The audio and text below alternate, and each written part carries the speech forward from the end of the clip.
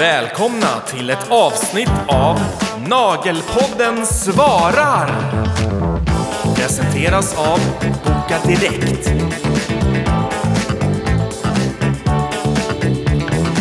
Hallå, välkommen tillbaka till Nagelpodden Svarar med mig Selina och Frida.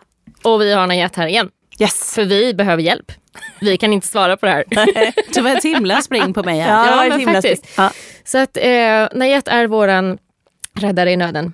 Ja. Och vi har en lyssnarfråga. Dagens fråga är... Hej! Jag undrar hur mycket plats som frågan kring mikroplaster egentligen tar i nagelvärlden. Trots ett bra utsug så hamnar ju ändå detta damm från produkterna också utanför utsugen. Det vill säga på kundens händer, på dina händer, på bordet och på verktygen.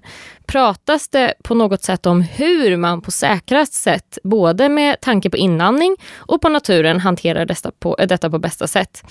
Att bara gå och skölja händerna gör ju att det hamnar i avloppsreningsverket och i slutändan i naturen.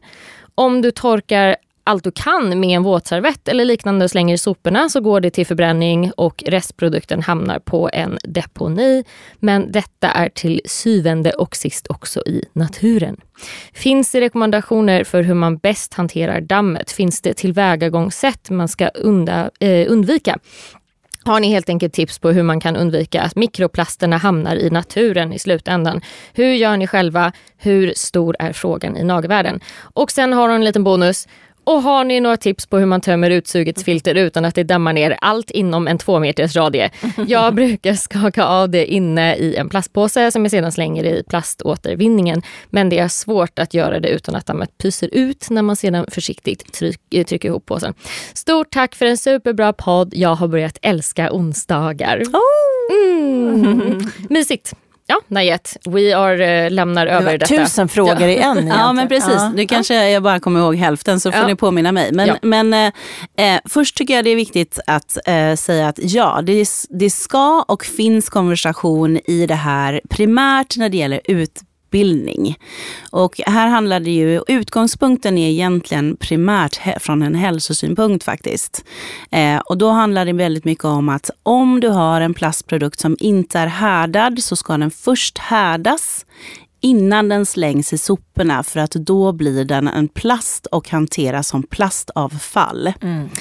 Och då följer man helt enkelt regleringarna för sophantering med plaster som vi har i Sverige, och det är det bästa vi kan göra så som det ser ut i samhället idag. Och det inkluderar ju även då damm. Det är ju sant som hon säger här också och frågar eller nämner att när det är klart att när man tvättar av saker i ett handfat så rinner det ut i avloppet tillsammans med allt annat som rinner ut i avloppet. Och i en perfekt värld så hade det säkert varit underbart om det inte hände. Men så är rekommendationen idag att man ska tvätta bort damm ifrån huden i handfatet. Och därmed så försvinner de här mikropartiklarna av härdad plast då ner. Så har du ohärdad plast som vi också jobbar med innan det härdar, då ska man slänga det i en speciell avfallsbehållare. Skulle det kunna vara en burk med lite gel kvar i? Eller? Ja, men alltså all gel som man torkar av på sånt som man inte slänger in i lampan till exempel är det. Och då ska det... Bomullstuss då? Ja, en bomullstuss med gel från en spatel till exempel som du torkar av ska slängas i en speciell container för farligt avfall, och det ska också då dumpas i sophanteringen där man dumpar eller där man slänger farligt avfall. Och här finns det ju regler om man är privat eller om man är företag i hur man hanterar det hela. Så ja, ur hälsosynpunkt så är det ju utsug. Punktutsug är det som rekommenderas. Det finns också dammuppsamlare, och här beror det på hur mycket akrylatplaster du hanterar per år, vilken regel det är som gäller. Regler finns egentligen inte för dammuppsamlare, utan det är snarare någonting som man själv lägger till för att man vill se till att inte dammet sprider sig överallt och därmed hamnar i osorterade sopor. Och sen så när det gäller punktutsug så handlar det då om hur många gram per år du använder av akrylater. Så, och sen så regleringen, är det ohärdat så går det till farligt avfall och det slängs ju på egen plats, och är det härdat då regleras det som en plast, vilket det också är.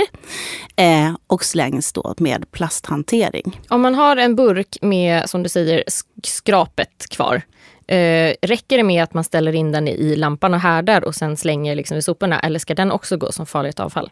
Om du har en burk så kan du ställa den i lampan och då kan du slänga den som plasthantering. Om du inte härdar den, då måste du slänga den som farligt avfall. Det är lite mer komplicerat och inkluderar också lite mer kostnader.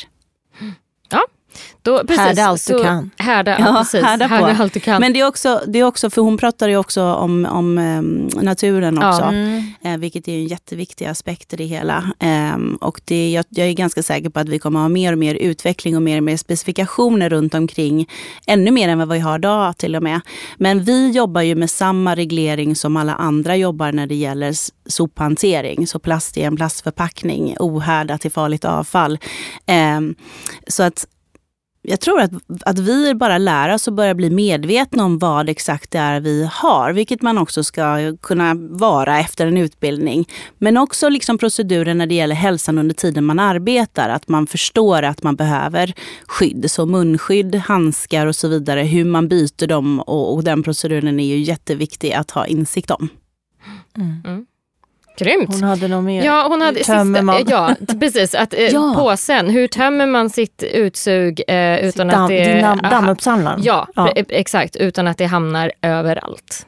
Jag tyckte ju hon hade en jättebra lösning faktiskt när hon stoppade ner själva filtret. Och nu är det väl så att det finns hur många olika filter som helst och de töms olika lätt eller svårt. Men att på något sätt isolera när man skakar ett filter, att inte det dammar i hela lokalen, det är ju bra både ur hälsosynpunkt, ur renhetssynpunkt och ur naturens vinkel och hälsan för den.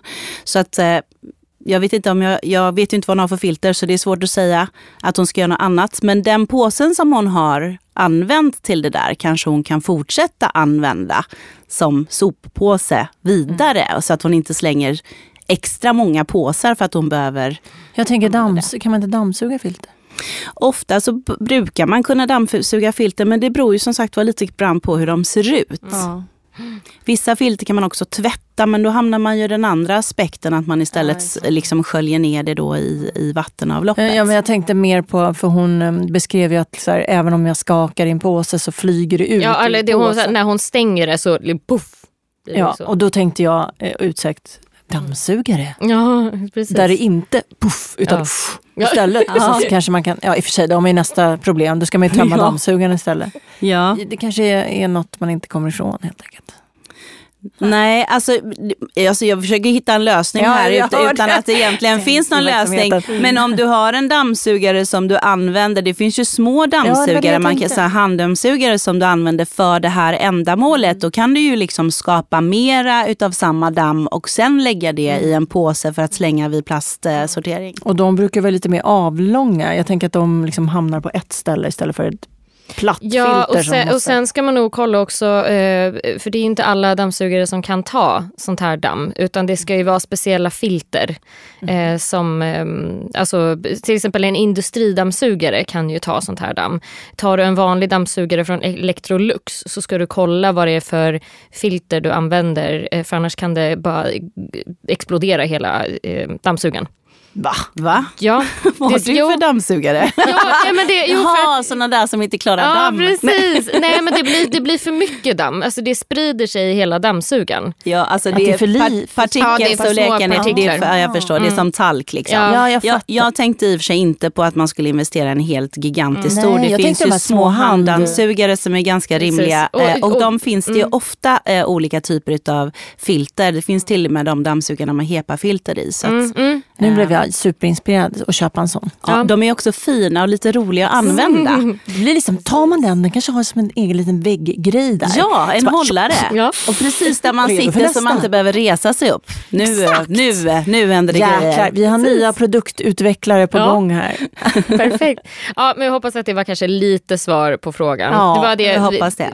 Vi gjorde vårt bästa. Jag tycker det var bra. Bra fråga och himla härliga infallsvinklar tycker jag. Mer hälsa till både oss och naturen. Det vill vi jobba på. Bra fråga, bra svar, bra gäst. Yeah. Bra podddrivare. Väldigt bra podddrivare tycker jag. Fantastiskt. Klapp. Ja. Grymt. Toppen, vi är klara. Tack för oss. Tack så mycket. Hej.